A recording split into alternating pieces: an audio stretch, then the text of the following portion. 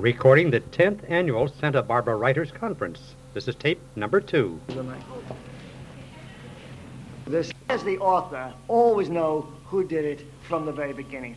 I would say all authors are a little different. I'm a particularly conscious one. I don't write a book unless I know my story. So I'd say a little more than 90% of the time, or 99, I do know. Now and again, something will happen. I have a friend who changed his murderer when he got to the end. Of course, it's the only mystery he ever wrote, but that's all right. But he did. I have changed motives, and I have changed ways things happen. Sometimes they've been forced on me. I had one where, I've told this to many friends, I had a book where I got to the end, and I wanted to accuse the character of a crime, and unfortunately I hadn't checked to see if it was a crime, so I had to check, and by God, in California it wasn't. So I had to play games with it, and I came up with a very good idea. I had my detective simply say, "We know you did it, and we can't even get you for it." And let it go at that, because it wasn't a crime. He had induced somebody to commit suicide by tricking them. And this is not a crime in California. It may be in some other states, maybe, but it isn't here. They couldn't get him for anything, even though it was a doctor who was involved.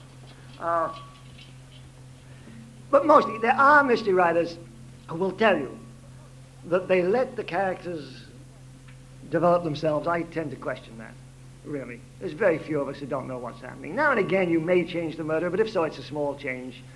It's usually just, it's not that important to the plot or to the meaning. It depends what kind of book you're writing to some extent. You have to let the book carry along. If your book dictates that the murderer, the person you thought was the murderer, that the book says it isn't, then follow the book, if it does happen.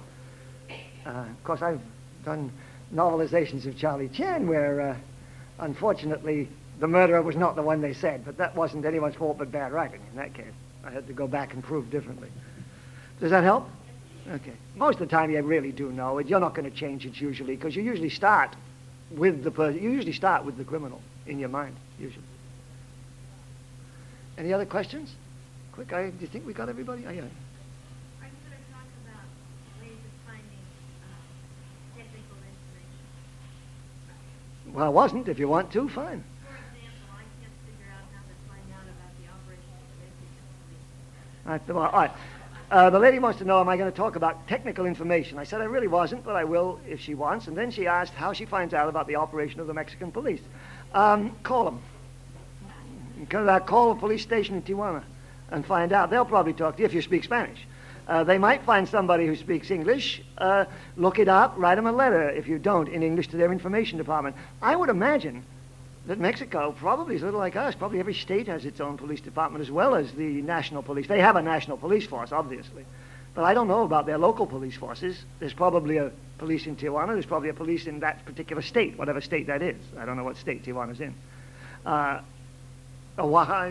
Probably there's one in Guadalajara. Probably there's one in the Jalisco police, maybe, and then there's the national. Yeah. I would say, from experience, don't try to get information from the telephone. Go there. The suggestion here was the lady said, don't call them on the telephone. I don't know if but go there. I don't know if this is particularly for the Mexicans or not. I have, when needing to know whether there was a highway patrol or a state police in Wyoming, called them and been told what it was, which I don't remember now. I'll tell you one thing about that, though, and this is really important if you want little details. I can't tell you except to go directly how you find your technical information. But if you have a particularly technical piece of information, the greatest danger is if you think you know it. That's when you're going to be wrong. Every time it's happened to me, and I've really thought I knew it, absolutely, and I didn't have to look it up, that's when I've been wrong. It happened in my second mystery, as I recall. I had a pistol, and I'd held it in my hand to my friends, the same guy who wrote the one mystery novel. And it was a beautiful little 7mm Volta, I thought. I'd held it, I'd looked at it, I'd read it, and it was a wonder. I liked the gun. It was very nice. I liked to have stolen it from, so I wrote about a 7mm Volta. Unfortunately, that book was serialized in Argosy, and Argosy people are gun people. So we got a few letters. Volta had never made a 7mm. Mauser had. And sure enough, I checked with Hal, and it was indeed a 7mm Mauser. So I was in a little trouble. It's because I knew it. I thought I knew. Therefore, I was wrong. If I hadn't thought I knew, I would have checked. And then I would have found out that they didn't. All I did, of course, in the next book, I changed it to a 7.65, which Volta did make.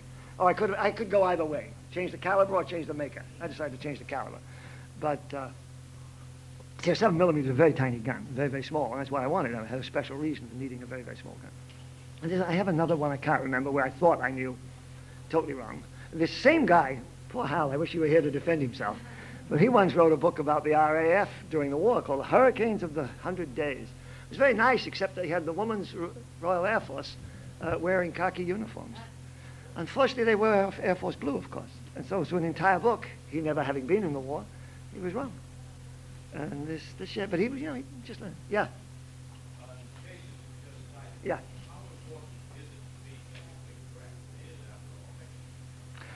You should be as technically correct as you can, and don't say after all fiction. Fiction is a lot truer than anything else, in my opinion.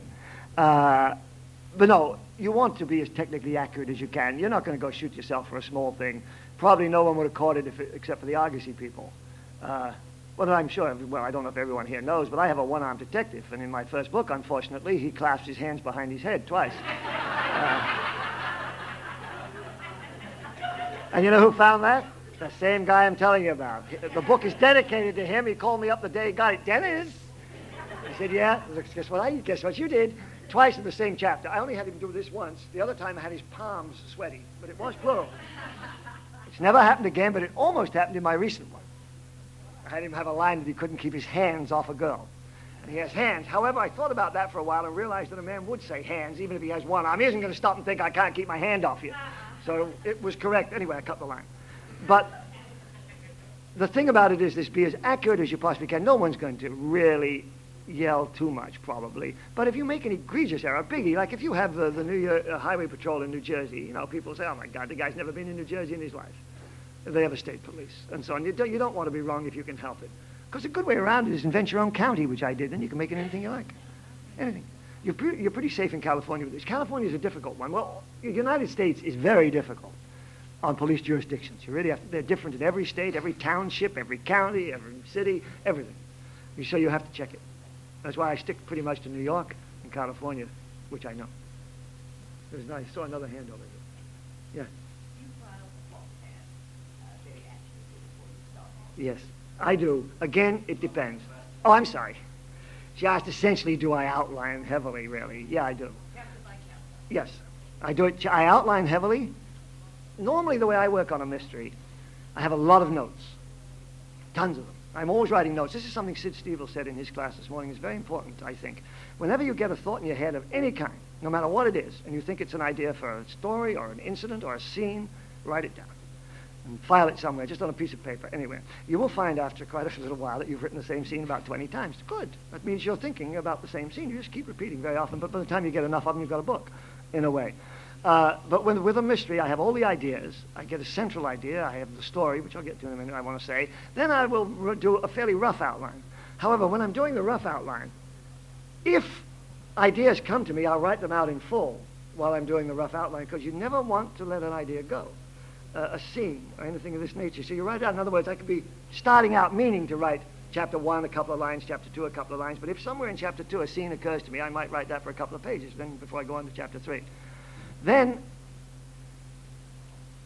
I will write this sort of general, fairly short outline, relatively. Sometimes I sell an outline, which is a little different.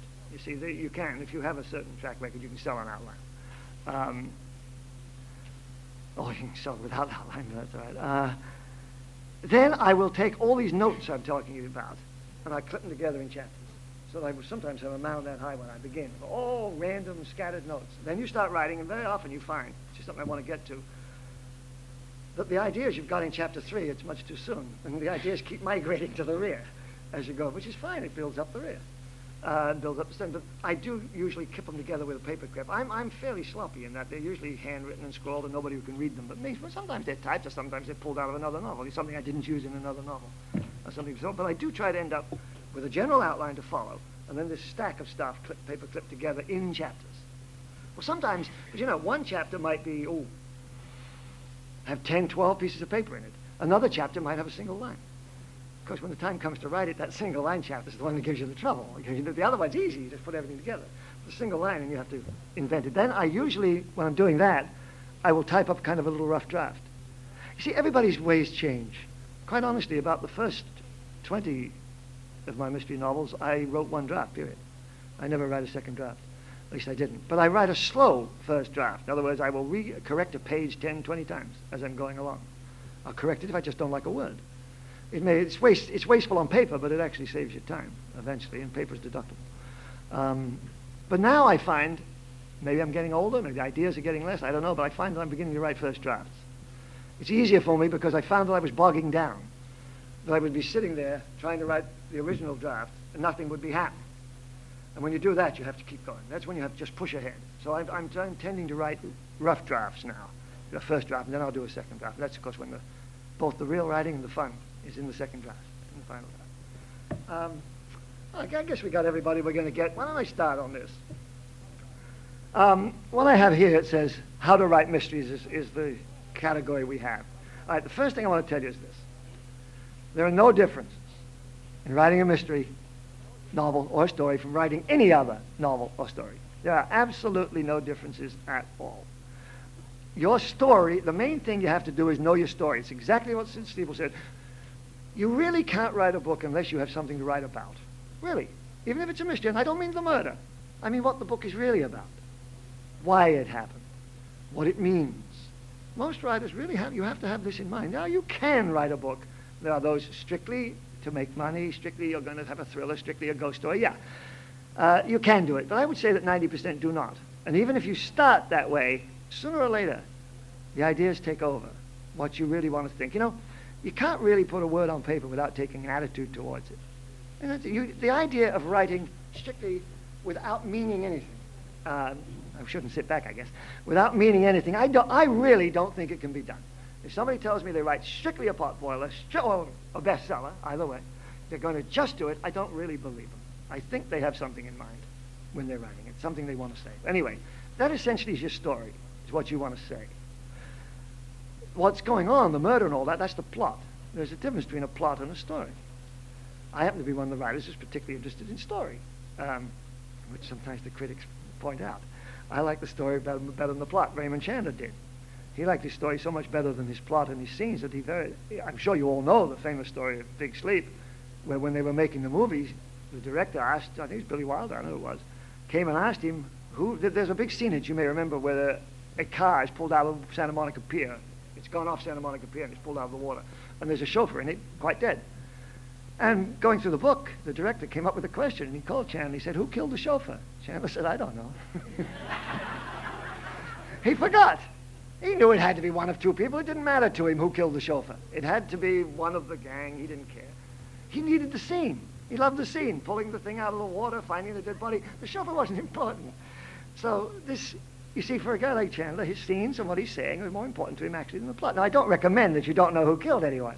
I always know who killed who in my books and why and all that. But it does happen when a guy is reading. So essentially, what you're writing about, what you want to tell, aside from on all the techniques, demands, needs, tricks are really the same for a novel, mainstream novel, a science fiction novel, a horror novel, or a mystery novel. They're essentially the same. There are no differences.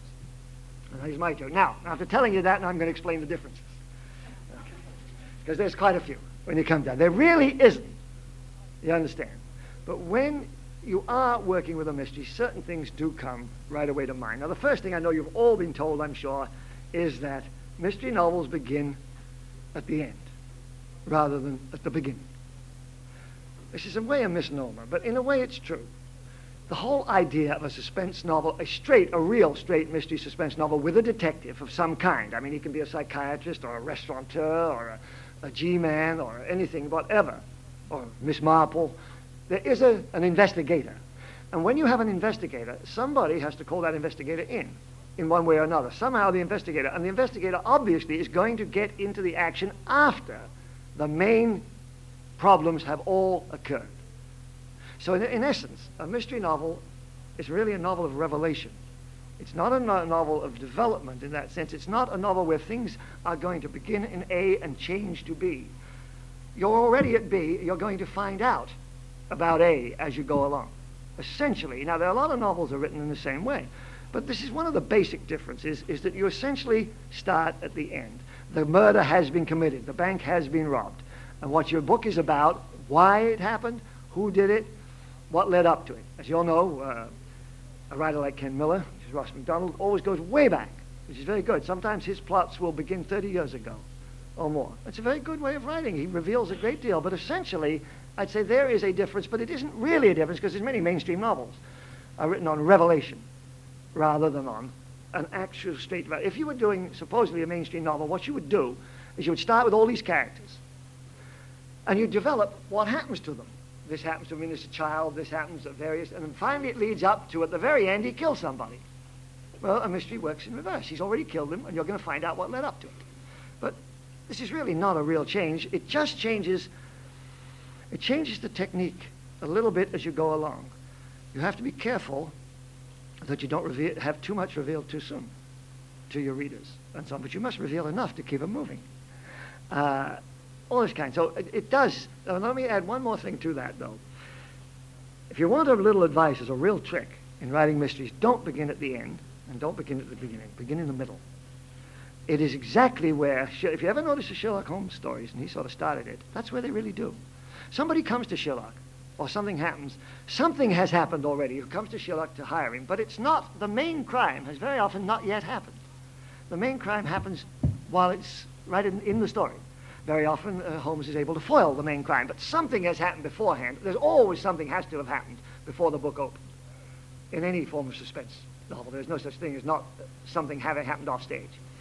But a good trick always, in my opinion, is to begin in the middle. Meaning, all right, you've got one murder maybe, and you've got the actual motives have probably happened, but maybe they haven't yet been worked out all the way, so that the detective or the old lady or whoever's doing it gets in the middle, and then we find out. I think Dick Francis must work to some extent this way, a lot, because it has races and things. It very often gives you a chance for a chase at the end. You see, if you work strictly from the end back, you don't have a chase. You end up with the room full of people where you explain who did what, which people don't do much anymore. That's considered not very hot. I don't know what Sue would say about that, because I haven't read her book. I hope it doesn't end with a room full of people explaining it. You are a murderer. We don't do that much anymore. You try to have a chase. Sometimes my books end in a chase, sometimes they don't. And I don't write a suspense novel in that sense. But it can happen. If the book works out that way, I can end up with a chase, yeah. Which means that you have begun in the middle, is what I would almost suggest. Part has happened, a problem has occurred to involve the investigator, but perhaps it hasn't yet been worked out totally. And he can either foil it or not foil it, and just follow along. And eventually you'll be revealed. Okay. Let's see if I covered everything I was going to say. Yeah, I've covered everything. Okay. And the next thing, obviously, that's different is that a crime, in a suspense novel, a mystery novel, there is obviously a crime. There isn't a crime in every mainstream novel. There is always a conflict in every mainstream novel. It simply isn't a crime. Some there are. You've got, of course, all the famous ones everybody always points to. You've got Brothers, Crime and Punishment. You've got Brothers Karamazov. All these have crimes in them. Real, honest-to-goodness crimes, and you do want to find out who did it. It's a big part of the plot, who did it, in all of them. So there is a certain similarity there, but essentially, one of the basic differences is that there is a crime, and there has to be a motive, and that kind of. There has to have been a reason for somebody to do an actual crime. There are, I think, some mysteries, and very good ones, which don't have a crime, but they're kind of unusual, a real crime. Sometimes it can be. They can fall. I once had a reviewer who I love. I love reviewers who don't read your books. They're real fun. Now, this one got me really mad because he wrote one of my books, not one of the better ones, one of the Crow books. I had a character, something happened, a person is found dead above a garage, and it's been killed by carbon monoxide. And it looks like an accident. So the reviewer said, it looks like an accident, but we know, don't we, reader? Of course it couldn't be. Well, it was.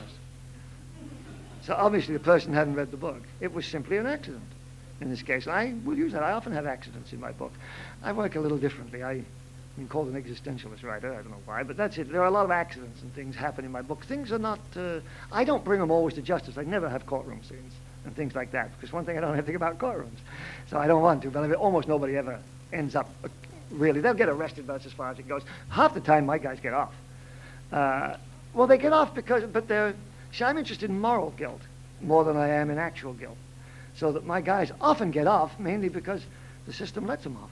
or they get off with a light sentence. I'm fairly social minded. All right. But there is obviously a crime.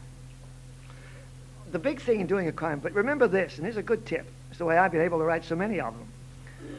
Unlike science fiction, unlike many others, any conflict in the world can lead to an actual crime. Just think about it. Anything. A guy doesn't get tenure at UCSB. Okay, 99.9% of the time he isn't going to go and kill the chancellor. But 1/10 of the time he just might. And that's what you write, and that's what makes a mystery novel. You extrapolate to extremes. You take any conflict in the world. It's not a comfortable position. Any conflict in the world can lead a person to commit a crime. Your job as a mystery novelist is to make the crime believable within the context. You've got to psychologically make it believable. It is unlikely that my friend Joe Remack, say over here, will go and kill Chancellor Huttenbach. It's probably unlikely. But if I wanted to do that, I would have to build Joe up in such a way that he was ready to kill the Chancellor for some reason. There has to be some real conflict.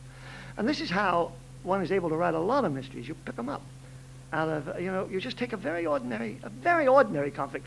One I worked on was very interesting. I'm not going to be able to recreate it totally, but many years ago, a man I hadn't met came around with my daughter and his daughter had met. And he came around, and he had a slight, well, I thought it was a German accent. Turned out to be Swedish, that shows you. But anyway, it was German. I thought it was German. And I suddenly got the idea that this man, that I, as someone who had been badly treated by the Germans during the war, and that this German, I found out, for some reason this guy had been there, and had been a guard or something like this, and so I kill him. But there's no reason that you can find unless you go all the way back in my history. And this idea, I'm obviously not going to kill his gentleman, but the thought that possibly I might gave me a plot. You see, I came up with a plot from it. And this is essentially what you do. Now, normally, you notice I say kill. 99% of the time, again, most mystery novels involve murder. People are interested in murder. It's unfortunate, but that's it. That's what they like. I have written a few. Years ago, again, I think it was Dorothy Salisbury Davis, put out an MWA anthology called Crime Without Murder, which she had a whole book full of short stories without murder. I have one in there. I was very happy to be in it. There is no murder in the story, but it's very rare. It's very rare. So mostly you are talking about somebody committing a murder. You can get away. There are cases where it doesn't happen. I think one of the most famous is Dorothy Sayers' Gaudy Night. Yeah, Gaudy Night is Poison Pen Letters, and a very good book it is if you like Sayers. I like Sayers. Not everybody does. She's rather windy, but she's very nice. No, she's long. She goes on long. I love Nine Tailors. A lot of people tell me they can't read it. I think it's wonderful. Learn all about bell ringing. And it's a good way. Again, that's not a murder either. It's an accident. The man is killed because he's tied up in the bell tower, and the bells kill him. But they just simply forgot that he's up there. But that's a very complicated plot. That really goes way back and everything else. But it's not too complicated. You can follow it. Any decent reader can follow it. But you don't... there is no murder in Gaudy Night. It's the only one I can think of offhand. There are, I'm sure, many others. You can have... Wasn't there one called Above Says Before the Fact, or Francis Isles or something that has no murder, I think? I'm not sure. Anyway, you can, of course, even have the narrator as the murderer. There's only two cases I know of. Of course, there's the murder of Roger Ackroyd. The murderer is the narrator. And there's another one. I think, again, it's Isles. But it's even better than Ackroyd because the very first paragraph says, when I killed so-and-so, but by the time you get to the end, you've forgotten. And it's a really nice job. Really nice job. I forget the actual. I think it might be called... It might be Isles Before the Fact. I'm not sure. Anyway, so the whole idea, it seems to me, a real tip for writing a mystery. Just think up anything, any really important conflict, and if you establish the psychological importance of this to your character, he could be driven to a crime. I think this can happen. We all know this. Look, we have case right in the newspaper recently of some fellows who have committed an illegal act, and it's rather unfortunate that they did, but the sheer need to shine in your profession can sometimes force you to make mistakes. And this can lead to a crime novel. It really can. These things happen. All right.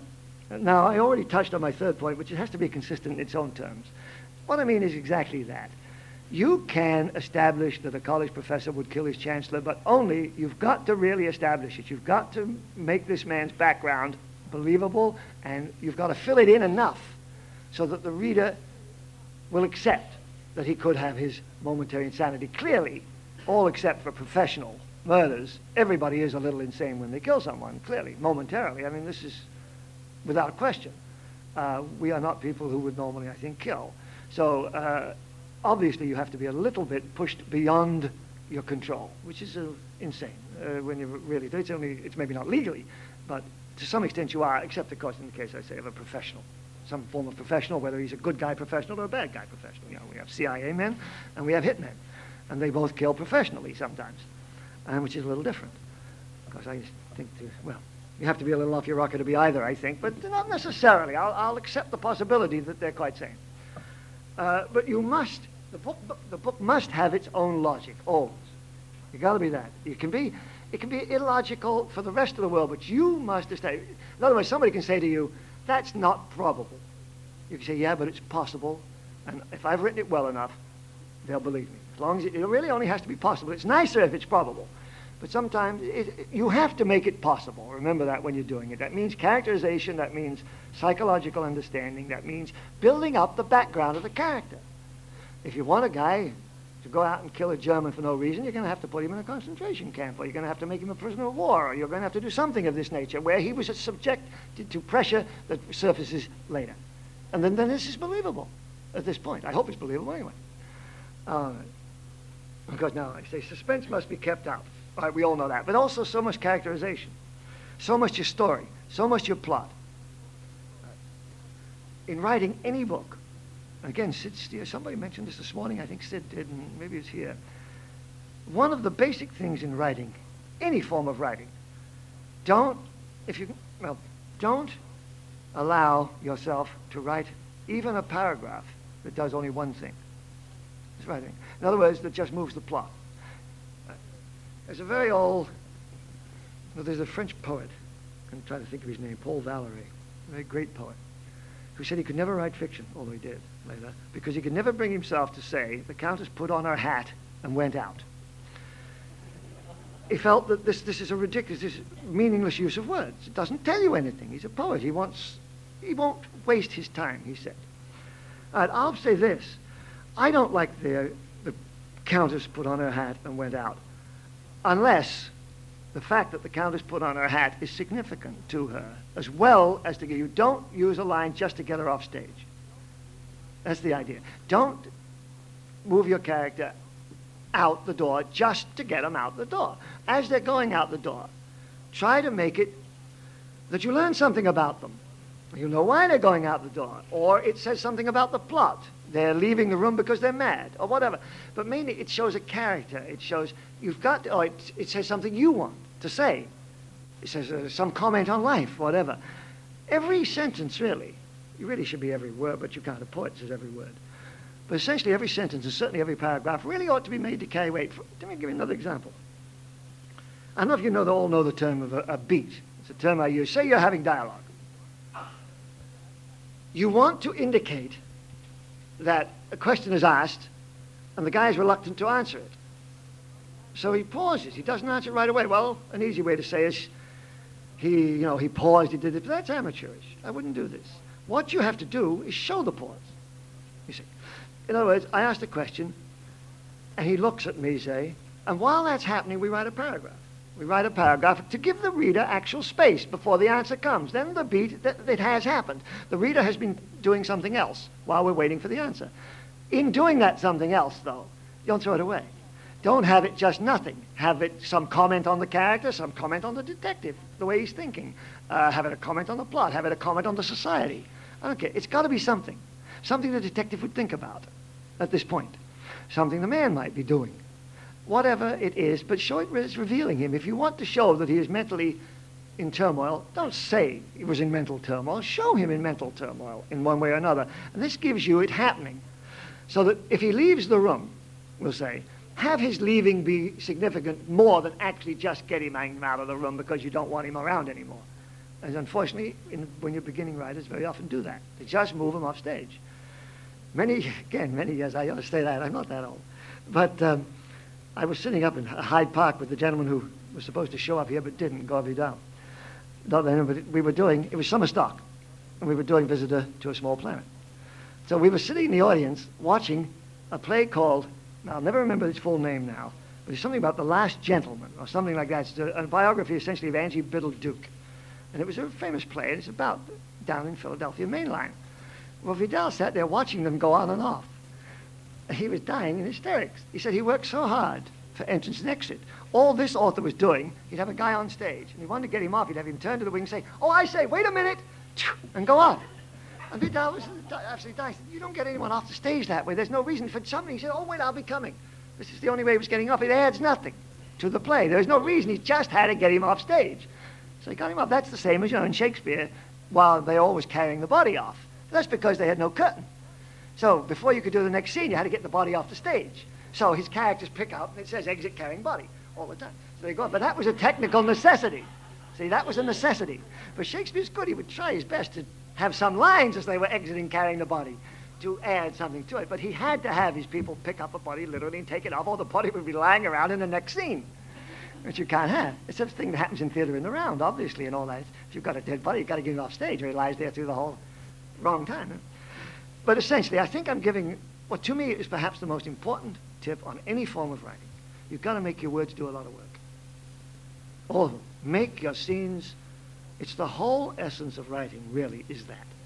Don't do one thing with your scene. Do everything. In fact, the more things you can do with it, the better.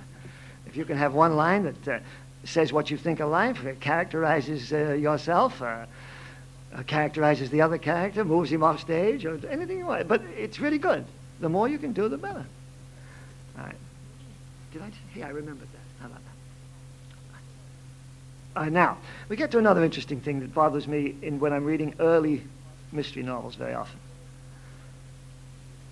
We have an investigator, nearly always. Not always, but nearly always, there is an investigator. Too many times when I'm reading a beginner's novel, the investigator goes from place to place and asks his questions and his interviews and go there without really having a logical reason to do so. They're going there only because the author has to get him there. So remember that when you're moving your detective around, whoever he is, he's got to, not only he has to have a reason to go, the audience has to know what the reason is. Now, it can be done very subtly. It can be done very lightly. But you must, in other words, if he's going to call on, say you want him to call on the police chief, you have to have planted somewhere earlier he has a reason to go to the police chief. See, your reason as the author of getting him to the police chief is for the police chief to reveal some facts. But you have to have him go there for a real reason, not just to be told those facts. You see, he can't be passive. Your detective can't be passive. He's got to find things out. It still happens to me sometimes to this day. An editor will tell me, too much is happening to him. Things are being revealed to him without him working. No good. He's really got to do the work. Well, whoever your investigator is, it can't keep happening serendipitously, however you pronounce the word. It can't happen by chance and by happenstance to him. So that when he goes places, he has to have a logical reason for going everywhere he goes, and he should find things out, not have them handed to him, or her, or whatever it is, always. And this is very important, it really is. I feel I'm going on a little long. No. We already talked a little bit about the idea of the pace and of revealing things as you go along. Again, almost anyone when writing a suspense book will have too much in the beginning. There will be too many things revealed to the audience too soon. Almost always. As you write along, you find yourself moving them back. If you don't, you better look at them carefully, because you probably should. You shouldn't let things... Don't forget, people are reading a mystery. And in essence, they just need a touch to keep the suspense going. You don't have to tell them too much. Just enough. And it's, by the way, while you're at it, it's not a good idea to have them go on all the time summarizing. This is not good either. Summarizing what's going on. This is not considered very good. This is what had I but known school and all that kind of thing. You don't want always to be summing the plot up or having the detective think, now, this used to be done more. This and this happened and that happened. Now, Lord Peter admittedly does it in Sayers very often. He does sit down, but he does it in a much better way, in a very witty way, and he's a very witty character. He does sit down and try to sometimes summarize what's happening, but she's a good writer. She doesn't throw anything away or give away the plot when he's doing it, and she doesn't make it tedious. It doesn't happen too often. Now and again, you will have to summarize a little bit. Now, he goes to bed. He's got to go to bed sometime, so he ruminates a little. But again, while he's ruminating about what's happened, you should have him doing something else, too. Should be something else going on. He should be revealing in character and himself and thinking the other things too. I said, don't over-explain people as you go along. Don't under-explain. You've got to keep their interest. Remember, somebody else wanted me particularly to mention something. You know, just by being in a suspense novel, a character is automatically a suspect, essentially. Really, you don't have to work hard to point the finger. Look what he's doing. You don't have to do that. You get into melodrama too much if you do that. You overdo it. Essentially, simply by being in the novel, the character is going to be suspect because presumably he is involved. The character is involved with those involved in the crime. So, and it's all part and parcel. This is the one reason I think that Ken Miller, again, had his dicta, which is that all characters should at least appear twice. It's a good idea. I don't always follow it. Lately, I've been following it less and less. However, I will say this. If a character appears only once, then that character probably is not going to be considered by the reader as much of a suspect. As soon as they appear twice, though, the reader is going to say, aha, I wonder. And what you do, you simply leave it nicely ambiguous. You don't have to say, did he do it? You simply don't say, he didn't do it. That's all. He couldn't have done it. Don't rule anybody out. But you don't have to rule them in, is a big one. You don't have to point a lot of fingers and to rule a person in. Just don't rule anyone out as you're going along. And then they'll be automatically suspect. And it's very nicely done. You can handle that very well on that. I remember one of my favorites that I had real fun with. I have a character who was automatically suspected. Everything was right. He gets thrown in jail. It's absolutely certain he did. He gets thrown in jail. But then, of course, somewhere about 3/4 of the way through, it becomes quite clear he couldn't have done it. So he's let out of jail. The thing is, of course, he did do it, as we find out. Takes a little while, but that's a nice little throwing him off. But he looks so obvious. Then you do throw him in jail, but then he doesn't look obvious. It looks like he's clear. But he didn't. He is guilty in the end. This is a trick you do, but you can't do it as a trick. It's got to be logical. It's got to be germane, and it's got to grow out of the whole plot. It's got to do that. If I got anything else, reveal your plot and say, don't. Oh, well. I say, I don't always follow the advice of they have to appear twice. But I've had a lot of books around. Probably a good idea when you're starting out. Try not to have characters that appear only once, unless there's something like a counterman or a waiter or something like that. It is best when doing your plots. And I'm assuming that you realize in any good mystery novel, you don't have one plot, you have 2 or 3. That they do have to get... A single plot is a very, very hard thing to work with and probably will not hold suspense. You must have subplots. Usually, like in Ken, the subplots, in Ross MacDonald, the subplots very often end up very closely related. But not always. He will very often have 2 quite different plots that happen to have met. They've overlapped at a certain point to confuse the detective and the reader. But they're actually quite separate plots. Yeah? Yeah. Is that done by a stable of writers, or does one man have how do they do that? Because it always starts, What, you know...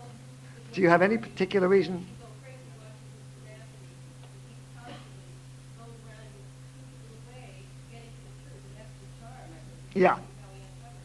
It seems like creating that kind of a situation, the circumstances surrounding those different episodes.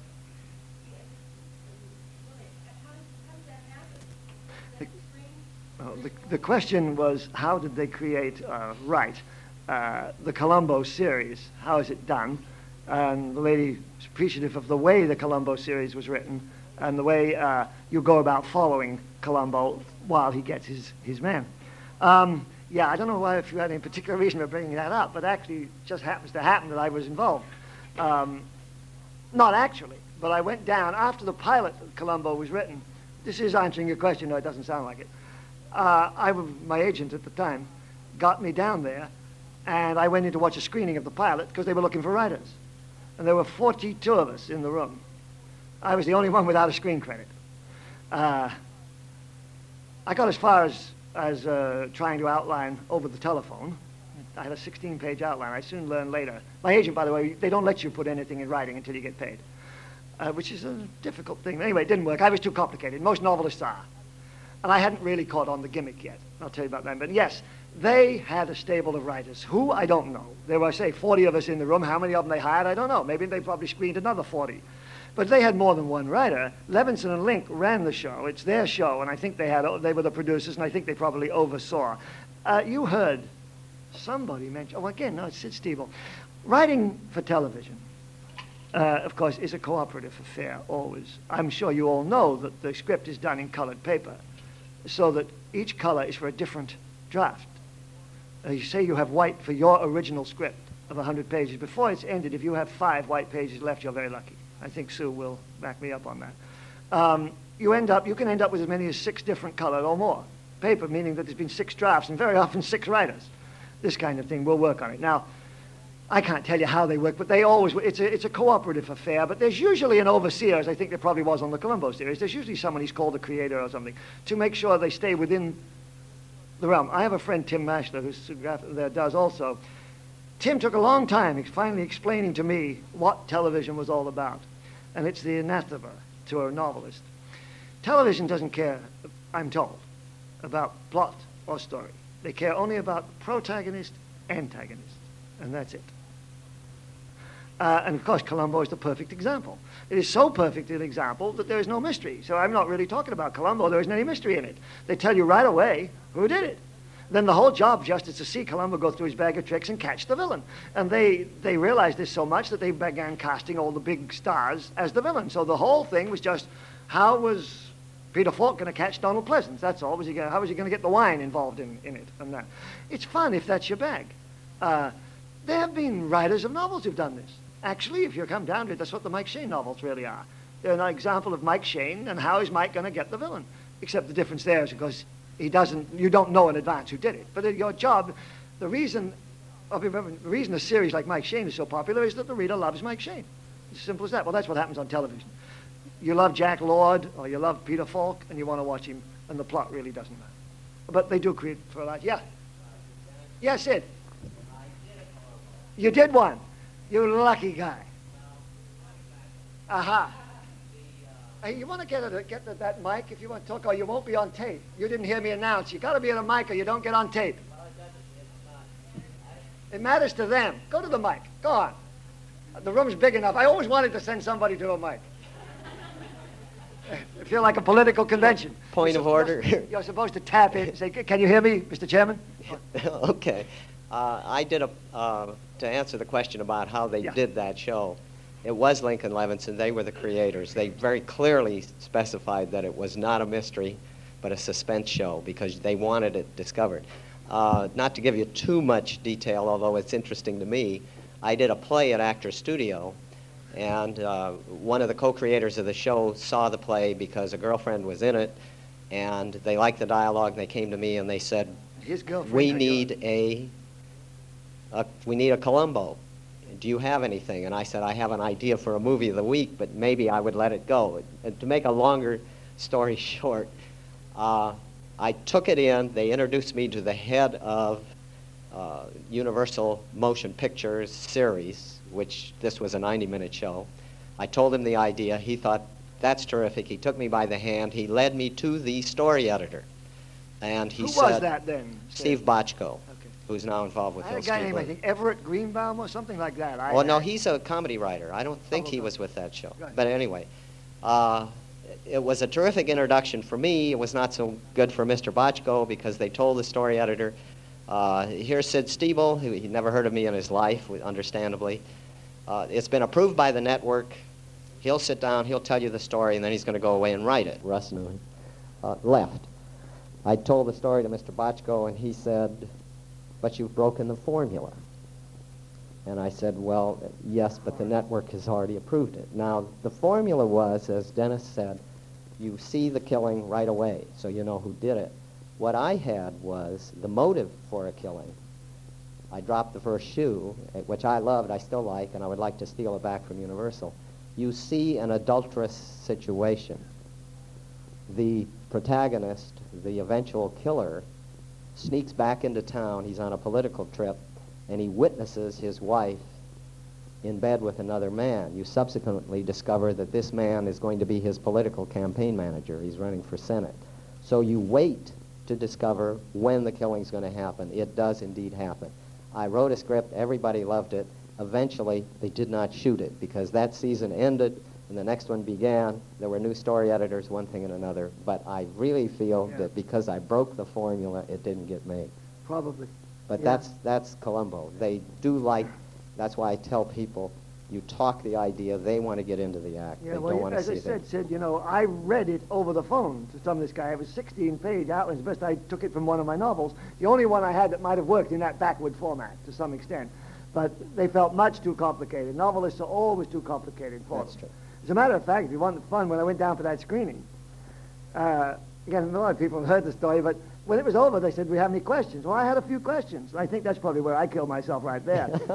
I said, how could Lee Grant pick up, was about a 200-pound man, get him out of the living room and into the trunk of her car? She weighs about 98 pounds, I think.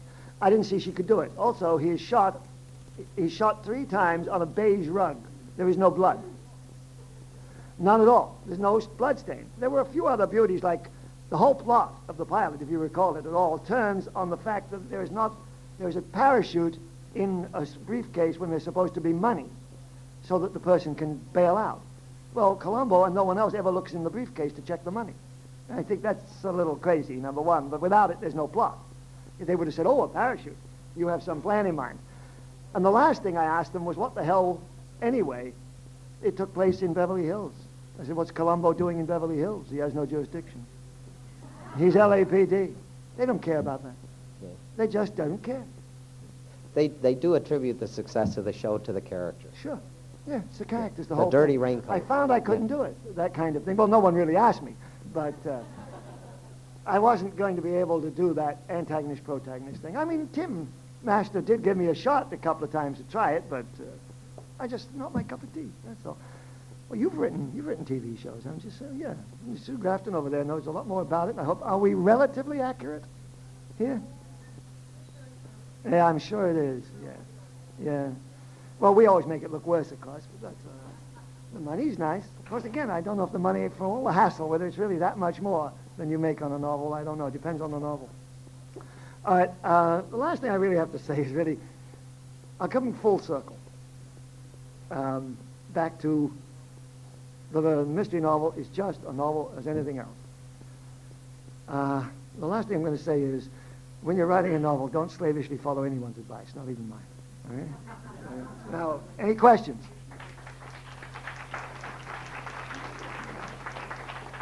All right, let's have questions. Yes.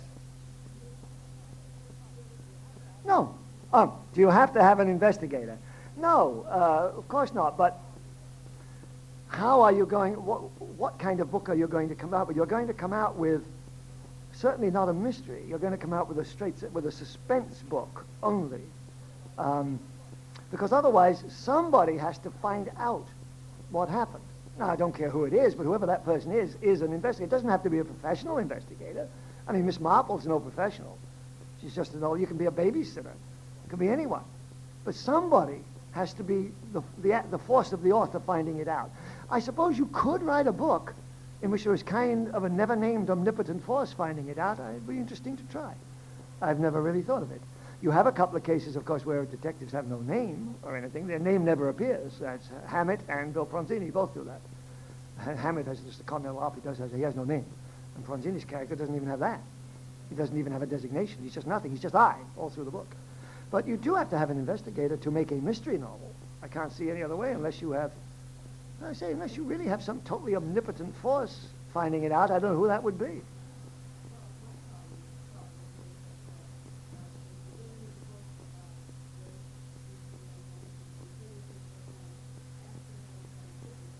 Mm-hmm.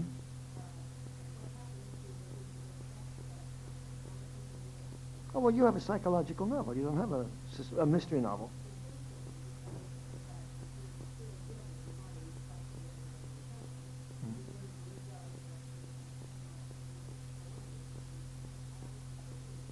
And then how is the murderer revealed? And then she's the investigator. She herself is the investigator, obviously, yeah. See, somebody has to reveal it. Otherwise, you have a straight psychological novel. If nothing is ever revealed, it's simply the town reacting to her. One last thing, little point. There is a very good South American writer named Mario Vargas Llosa, who wrote, Mario Vargas Llosa is his name, it's 2 L's. He wrote a short novel in which an entire community speaks. It's an interesting experiment. He changes from I to we to us to them, all in the same paragraph. But it's very rare that we do this in a mystery, but one day I might try. In other words, the entire barrio is talking. As itself, it's made into an entity. And it's a very interesting experiment. I'm not so sure it works, but it was a good try. I thought a very interesting thing, and you can do this kind of experiment. Yes, I'm over.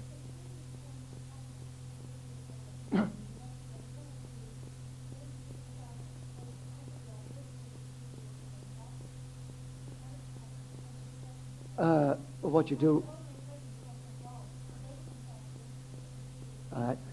The question is, how do you get an ordinary person willing to go to the risk of being an investigator, who is, a non-professional?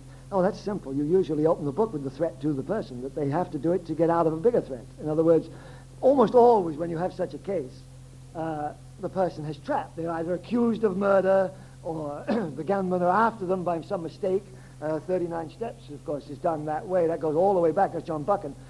The guy, a body shows up in his apartment. The police think he did it. So then his job, he has to find out who really did it. And he goes all over hell. He's really chased all over Scotland and everything else till he finally finds the murderer. It's a spy story, but it's also, of course, a whodunit. And this is how it happens. You very reluctantly don't want to do it, but you do it because you're trapped. 9 out of 10. You could have Miss Marple's a busybody. That's her way of doing it. She just has to find things out. So she just walks in where angels fear to tread. You could do that if you want to, sure. But you've got to establish yours. But you can have the local busybody, the local minister. He has to tend to his flock, and something's happened, so he investigates. I'm sure this happens to Harry Kemmelman's rabbi and Keys, I can't pronounce his name, Father Small, and so on. They become investigators. But of course they do have an official position in the community. They're supposed to risk. Judy, did you have your hand up? Yeah. Oh, what is my favorite way to knock off people in a book? I don't get into that usually, Judy, whichever way is convenient. Mostly I go along with Hammett and Chandler, who said, well, Hammett particularly, he said that all he really did was to turn murder back to the people who were good at it, rather than the old ladies and the English country houses and so on. So normally, whichever comes to hand, probably the most common with me is a blunt instrument. No, what is the most common? I'm trying to think. I try not to keep repeating the same one, but I'm afraid I tend to. I don't have any gimmick murders except accidents of some type will happen, but a gun is usually the nicest way. A knife that's it. Lately I've been using a knife quite a bit. That's because I've had professional killers in the last two who use ice picks or knives or something like that, which is what a professional killer often does. But guns usually, or blunt instruments, or being pushed out a window, or lots of things. But I don't worry about that. That comes out of the crime. I don't use exotic. I don't think I've ever poisoned anyone. I'm not sure. I once used a Malay Chris. That was in the one that didn't make Colombo, yeah. I don't think I've ever poisoned anyone offhand. Poison is a little old lady's weapon. You don't use poison now. Yeah.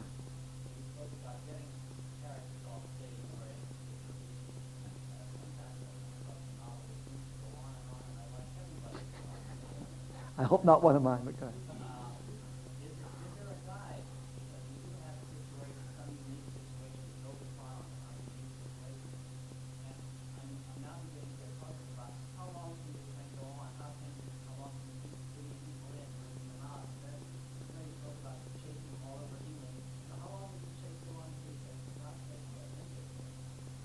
I don't know if I can paraphrase that question. How long do you keep going on in a novel with a special situation? That's really what you're saying, with a crisis. Most suspense novels involve a crisis. How long can the crisis go on? Varying degrees. One, it depends on your ability as a writer, how long you can keep it going. Two, the kind of crisis. The one we're saying, Buchan's 39 Steps.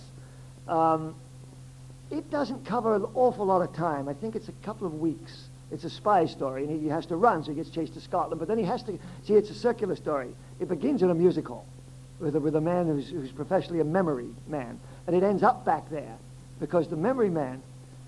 It's a lovely ending. I don't know if you've ever seen it. The 39 Steps are spies. It is the name of a spy organization. So what has happened is that some plans have been stolen, and they've given them to Mr. Memory to memorize. And that's how they're going to get him out of England. And Mr. Memory, though, prides himself on answering any question. So our hero stands up in the music hall and says, "What are the 39 steps?" And he repeats it, and the guy starts to tell exactly what the asshole gets shot.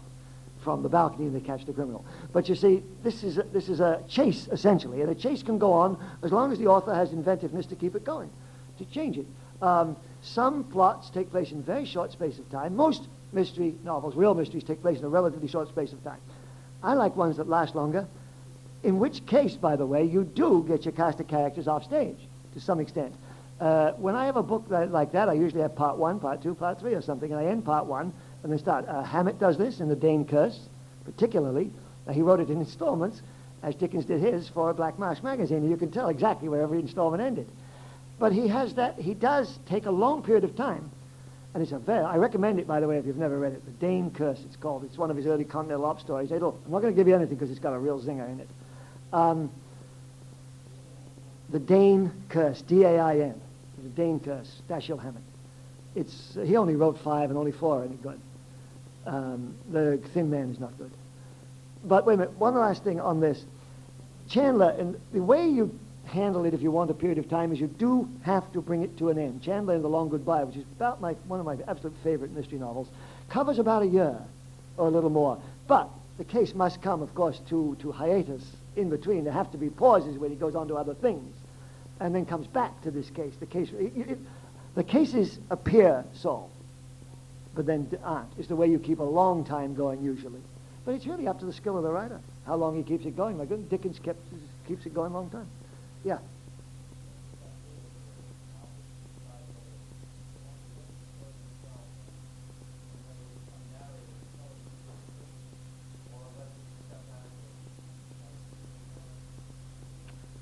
The question is, I suppose, when or why should an author intrude into the book by putting it in first person, or where should he stay in third person, or I presume second even?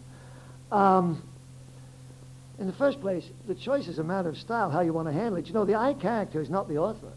An I character is not necessarily author intrusion at all. Author intrusion is very often, a omnipotent point of view, is much more author intrusion. Somebody sitting up there on Mount Olympus describing and explaining the action is much more the author manipulating. Dear reader, this kind of thing is always done third person. You know, if you had known, dear reader, that we were going to do this or that, this is the way it works very often back, say, in the 19th century. They work this way. You should never confuse the I character with necessarily the author. The I character is a persona, perhaps, of the author. The reason, obviously, you use an I character in private detective novels is it's the best way. You see, by using an I character, your point of view is that nothing is revealed except to the detective. And he can act as the eyes of the reader. And therefore, but by the way, I don't know if you've noticed, it certainly happens in my novels. The I detective often knows things the reader does not, towards the end. The way I handle that, of course, is I don't cheat. I simply don't state it. I will have him find something out and then cut to another scene and begin that scene with him acting on what he's found out, and then he'll tell the readers what he's found out. But I don't fool the reader. I simply leave him in the dark to some extent. For instance, in a recent one, I had him go to the sheriff, and something happens. But all I wrote was, my last stop, I made another stop at the sheriff's office before I went back so-and-so. Then a little while later, I reveal what he did at the sheriff's office. Presumably, the technique, he is writing, there is that. In my first book, I actually did that. I have a place where he gets out of character. And, well, he's in character. The detective, Danny, and his girlfriend are discussing the writing of the book. I've never done it again, because they don't appreciate this kind of thing, really, in mystery novels. Anyway, you can't do it too often. I enjoyed doing it. It's kind of fun. They sat and discussing. It's when Danny says everything's, she says something about, are you writing the book about Jojo, or are you writing this about yourself? And he says, everything you write's about yourself. And so on and so forth, which it is. In many ways, it's also about other people. But you pick it. Look, the main reason I pick the I character is it gives me a wonderful chance to get my opinions on paper. Tell you the truth. If I use, and I don't always use the I character, if I use third person, I can't do that. I cannot intrude my personal opinions into the book. I'll have to give them to the mouths of other characters and so on. By using an I get to comment on the world, which is one reason why I write. But it's very often it's done that way with private detectives, but not always.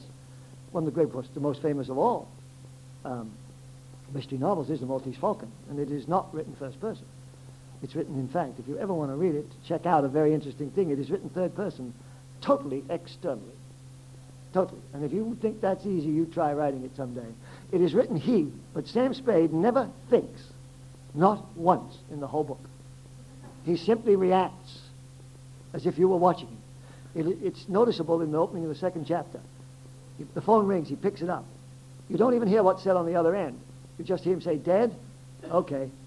Hangs up, sits back, scratches himself, lights a cigarette, takes his pajamas off. He never once ruminates on the death of his partner. He just sits there and thinks about it. You can see it. You know what's happened. You know Miles is dead, and you know that Sam is thinking about it, but you don't ever find out what Sam is thinking, except by what he says all through the book.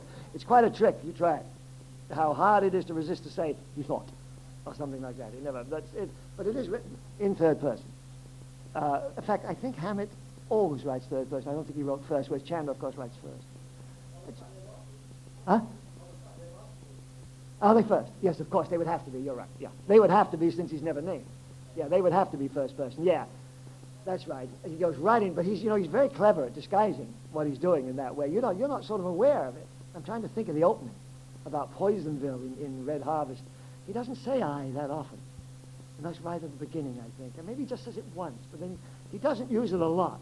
His characters do not think a great deal. It's Hammett's style is not to make his characters ruminate very much. They act, which of course is all part of the way Hammett viewed life and the world in actuality. And his people act, yeah. There's another hand I saw over there. No?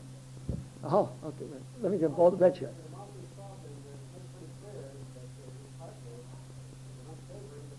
Oh, Miles. Oh, yeah. Yeah, well, so is... He's not terribly unsavory. He's not much more unsavory than Sam is, actually.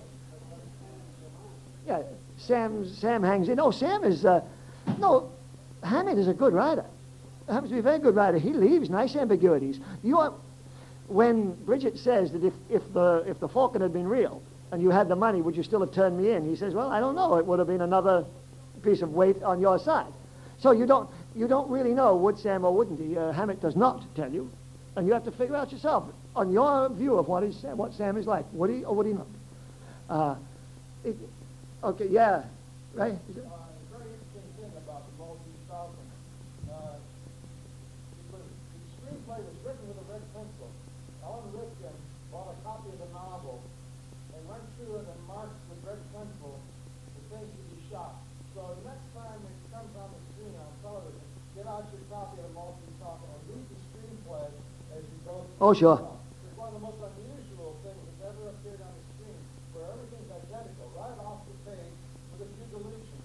So you can learn about screenwriting and novel writing at the same time. Well, that's because it's such a marvelous novel. And also, the thing that I think gets everybody when they first see it and then read the book is the remarkable casting, with the exception of Sam himself. Everybody is exactly as described by Hammett to a T except Sam. Sam is supposed to be a big blonde man, as you know, and Bogart is not a big blonde man. But everyone else, it follows it right down the line. I've never seen anything where the actors and the characters in the book are so perfectly matched. It's very unusual. There's some more hands over here. Ah.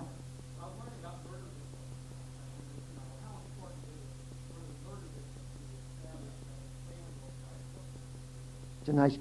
how important is it for a murder victim to be established as a favorable character? Let me put it this way first. I don't know if it's important to be favorable or unfavorable.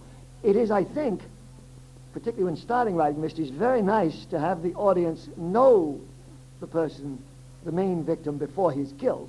This is not always easy.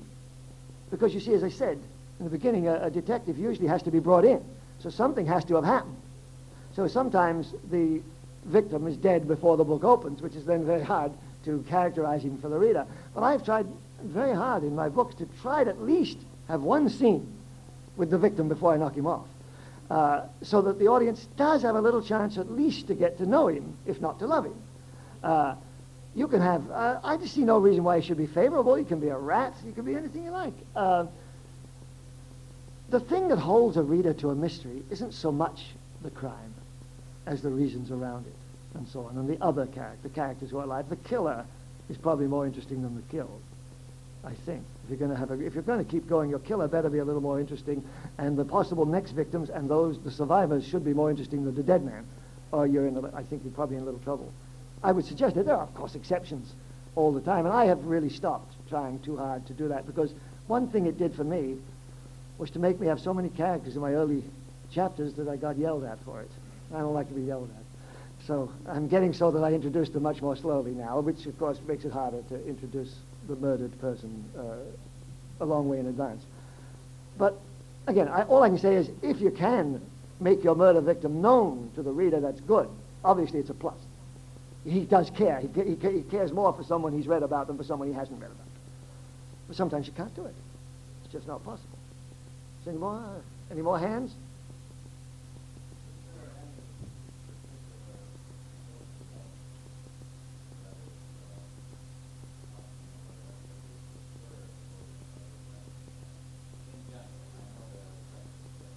Now, is there any particular length that's an optimum length? Yeah, mostly they want them shorter. Now, I would say I used to average 200 typewritten pages, but I get a lot on a page. I get close to 300 words to a page. So somewhere in the neighborhood, see, it's hard. They like them relatively short. Normally, they don't like them much more than 65,000 words. Dave Dresses, Mike Shanes ran 45,000 usually. And they're short, they're kind of thin. I'm accused of writing that. I have been accused of writing complicated books. The reason that they are often is that I cram a lot of action, a lot of characters into fairly short books. So I've been saying the hell with them and getting longer. My last two have been running 260, 270 typewritten pages. That's still, because you say they are some of the most famous, The Long Goodbye is a very long one, probably the longest. And maybe that's why it's my favorite. He had a chance to get something done in it. It's a fine book. I would like to go 85, 90 actually but most of them, no, they want them shorter. Usually you look up a mysteries printed, it runs under 200 pages printed usually. I find that a cheat. I don't like it. I like it that how long is yours, Sue? I think it's a bit longer. In manuscript, how much did it come out? Printed. Yeah, it is a longer one. 315 is very long. But Sue has more of a track record, you see, and that's the way it goes. Once you've got certain things published or they have faith, then you can push yourself a little harder. Although you'll get into troubles. On mine, The Slasher, which is my first really long one, in England, they cut it. I was very annoyed, but they insisted they had to cut it. And I insisted if they cut it, I wouldn't read it. And I haven't. They cut it, yeah. It's very annoying. Yeah. Yeah. Yeah.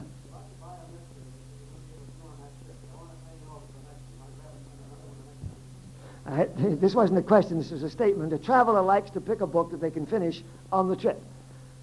All I can say is that authors don't love you on that. I want a book that you have to put down and pick up again and read again to get what I'm saying. I want you to stop.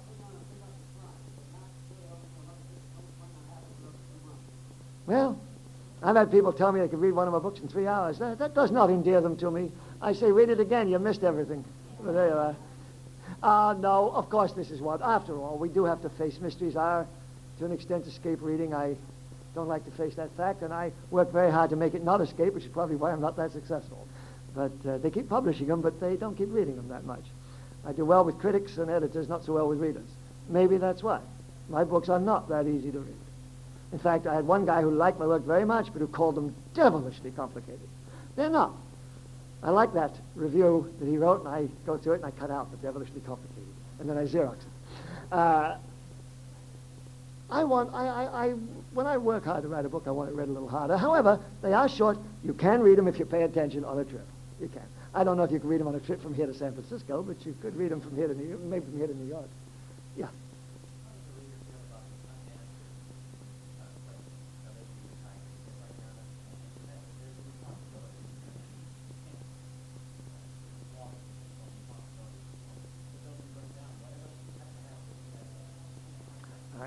What does an audience think of the impossible question that Stockton's The Lady and the Tiger talked about? Of course, in writing, we call it ambiguity. Ambiguous mystery novels and suspense novels are unusual. Very, very rarely. Let me put it again this way. You've got to solve something. If you want to leave a loose end, fine. I love loose ends. I hate things to be tied up. There's a playwright, William Inge. I always hated Inge's work because it is too neat. It is tied up in a box. He touches all squares. Everything is answered. Most mystery novels, everything is answered. But if you don't want to leave, you could probably get away with leaving something unanswered. I get away with leaving it unanswered as I mentioned earlier, on the idea that very often my people cannot be caught legally. They're morally guilty, and so you are left with a man in the world who probably will never... Well, one of them, I have a lady, and I ended up by saying she'll never do it again. She got a couple... She didn't actually kill anybody herself, but she got a couple of boyfriends to kill a couple of other boyfriends, and so on. She'll never do it again, so she'll probably never be caught. But yet, she is really the one who did the murders, and that you might call a slightly open end, but it's not. The crime is solved. We know who actually did it, even though she's going free. I do have one book where I end it with the detective and the sheriff. The killer has been convicted and sent to jail, but actually morally he is not guilty. I usually work the other way. Usually they're morally guilty, legally not guilty. He's a case where he's legally guilty, morally not. And it ends with the detective and the sheriff going off to the state capitol in California to see if they can get him, somehow start a fight to get him off. So it is left open-ended as to whether or not he will ever get off. But they're going to fight for him, so I do leave it open-ended. Still, you must solve essentially the whole thing. You must solve enough to satisfy the reader. You can leave something soon.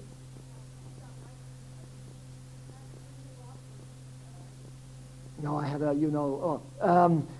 Sue was asking about writing under other names. I'm surprised she's been writing so long without writing under other names. The reason you write under other names is that you write for more than one publisher. Or, all right, you've got three reasons. One, you write for more than one publisher. Two, you may write more than one series for the same publisher. I did both. You turn out a lot of books sometimes in a year, particularly in a mystery or in science fiction or something like this, and they don't want that many books from the same author. They figure they can't sell them until you get very well known, and they all start saying that you're now the same guy. And the libraries, of course, always do that, although I understand that's changing, thank the Lord. They put them always under your own name. The other reason is, of course, a snobbish one very often. You reserve your own name for what you consider your good work. In my case, it's been everything. I write straight short stories under my own name. I sell them to literary magazines, and I don't make any money on them, but I love them. And they take me a long time to write, very often. Sometimes not. I still do. I write 2 mainstream novels under my own name also. If I ever write another mainstream, it will be under my own name. So that when I got into the mystery field, I adopted a first pseudonym, which was Michael Collins, which was a terrible mistake. I did it for the Irish patriot, Mike Collins, who was a Free Stater back in 1922. Oh, no, 26, I think. And was ambushed by de Valera. And I took that name. It had not occurred to me that Michael Collins is unfortunately a very common Irish name. There are more Mike Collinses around than you shake a stick at. And it's just too bad, that's all. I wish I hadn't taken such a common name.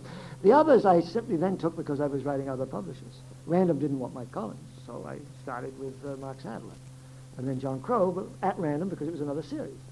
And William Arden, which I got off the milk truck, which was for Dodd Mead. And then when Bobbs Merrill wanted a series, I had to invent still another guy. But he only lasted, that was Carl Decker. He only lasted 1 book. I didn't get along with him at Bobbs Merrill. But that's why you do it. So, there's, if you write more than one and they don't want it, you'll do it. We have a writer here, he'll be on my mystery panel, comes up, he had a very funny situation. He had an agent, he had 2 books going, and the agent really didn't want to send the second book out until he got a result on the first, but was sitting on it. So Charlie said, no, I don't want that, send it out under a pseudonym. Sure enough, they did, and that one, of course, got bought. So here he is under a pseudonym now, you see. Which happens to be Michael Carson. I could have killed him. But there you are. No, he was forced to start under a pseudonym because he had 2 manuscripts out at the same time, in this case. And then he unfortunately got stuck with the pseudonym rather than with his own. And it will happen. Usually it's done for that reason, unless you want to hide yourself. People do. The Japanese do it because it's just the way they do it. They're all pseudonyms in Japan. Everyone who writes is a pseudonym.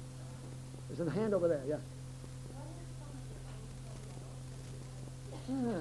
What are some of my own favorite books that I've written? Oh, come on, I love them all. All right, my real favorites, probably any of the Collins series, and there's 11 of them. I like them all. I really do. Act of Fear is my first, so hit that one. And I always like the last one I wrote. It's called The Slasher. It's a little different. I really suggest that I really change things in The Slasher. For one thing, I let you know who did the killing. I do the opposite. Supposedly, the great goal of all mystery writers, Ken Miller had it, and others, is that the last word in the book is the name of the murderer, that you go that far. And I decided, hell with that, I'll go the opposite. I tell you who did it 40 pages from the end, but I don't tell you why. And you have to go all the way to the end before you find out why. That's called The Slasher, and I like that. That's my latest. I'll always like my latest. The other two I like best are one called Here to Die. It's by Mark Sadler. I don't know if you can find it in the library. And one called A Touch of Darkness by John Crow. That's the one which has the open end. A Touch of Darkness. That's a Random House book, but it's long out of print. You'll find them in bookstores and in second-hand stores and where they're charging an arm and a leg for them now because Dodd Mead has small editions. So does but you can find them in the library. They're all in the Santa Barbara Library. Oh, they're all under Lynn's in the Santa Barbara Library, unfortunately, because they put them all except Sadler. They haven't found me out. Sadler are under Sadler. The other four are all under Lynn. I suppose the Library of Congress is going to change this and allow us from now on to be cataloged under our pseudonyms, but it's too late for me. It's very annoying. You work hard to differentiate the books and get them lumped together. People go in looking for Crow and they can't find him. Really. Then I saw another hand. I know I did. Oh, okay. Charlie. Now, you know that's a loaded question, Charlie. Do I work best in the morning hours? I work morning, noon, and night. All of them. I work 7 days a week, 8 to 5 during the day, 5 to 11 at night, Monday through Friday. And on weekends, I work just during the day. I don't work at night. I like to write, so I work all the time. That's what I do. What else would I do? You know, the old story, I've told a million people. John D. MacDonald is the one who said, the reason he writes 7 days a week, which he does, is that what else are you going to do before 5 o'clock? At 5 o'clock, he knows what to do. But before he does. Now, I don't. I don't drink, hardly at all. But I like to write. Of course, I take days off. Every other Wednesday, I take the whole day off and go to a writer's lunch we have here. It's fun. I take my kids to school. I drive them. Well, they don't. They both drive now, but I do everything everyone else does. You continually are interrupted. I work with the radio on. I listen to either music or the ball game. I have a telephone, which I answer, and all this kind of. Other guys don't. Ken Miller and Margaret Miller were incommunicado when they worked. They divided the day in half. I forget which did which. I think Ken worked in the mornings and Maggie in the afternoons. But when they were there, they were utterly inviolate. Utterly. If Maggie's car broke down, or if she lost the key to her car, she would have to wait till 5 o'clock to call Ken. She would not call him if something was wrong. She would just sit at the side of the road and wait 3 hours. Oh, yeah. That was the deal they made. But they only worked that morning. So Ken took 6 months to write a book. Whereas you see, with my hours, if I took 3 months, I was actually writing longer than Ken was. And I like to write, so I write long hours. Look, it's what I do. What else would one do? What else is fun besides writing? That's fun. Any other question? All right. No.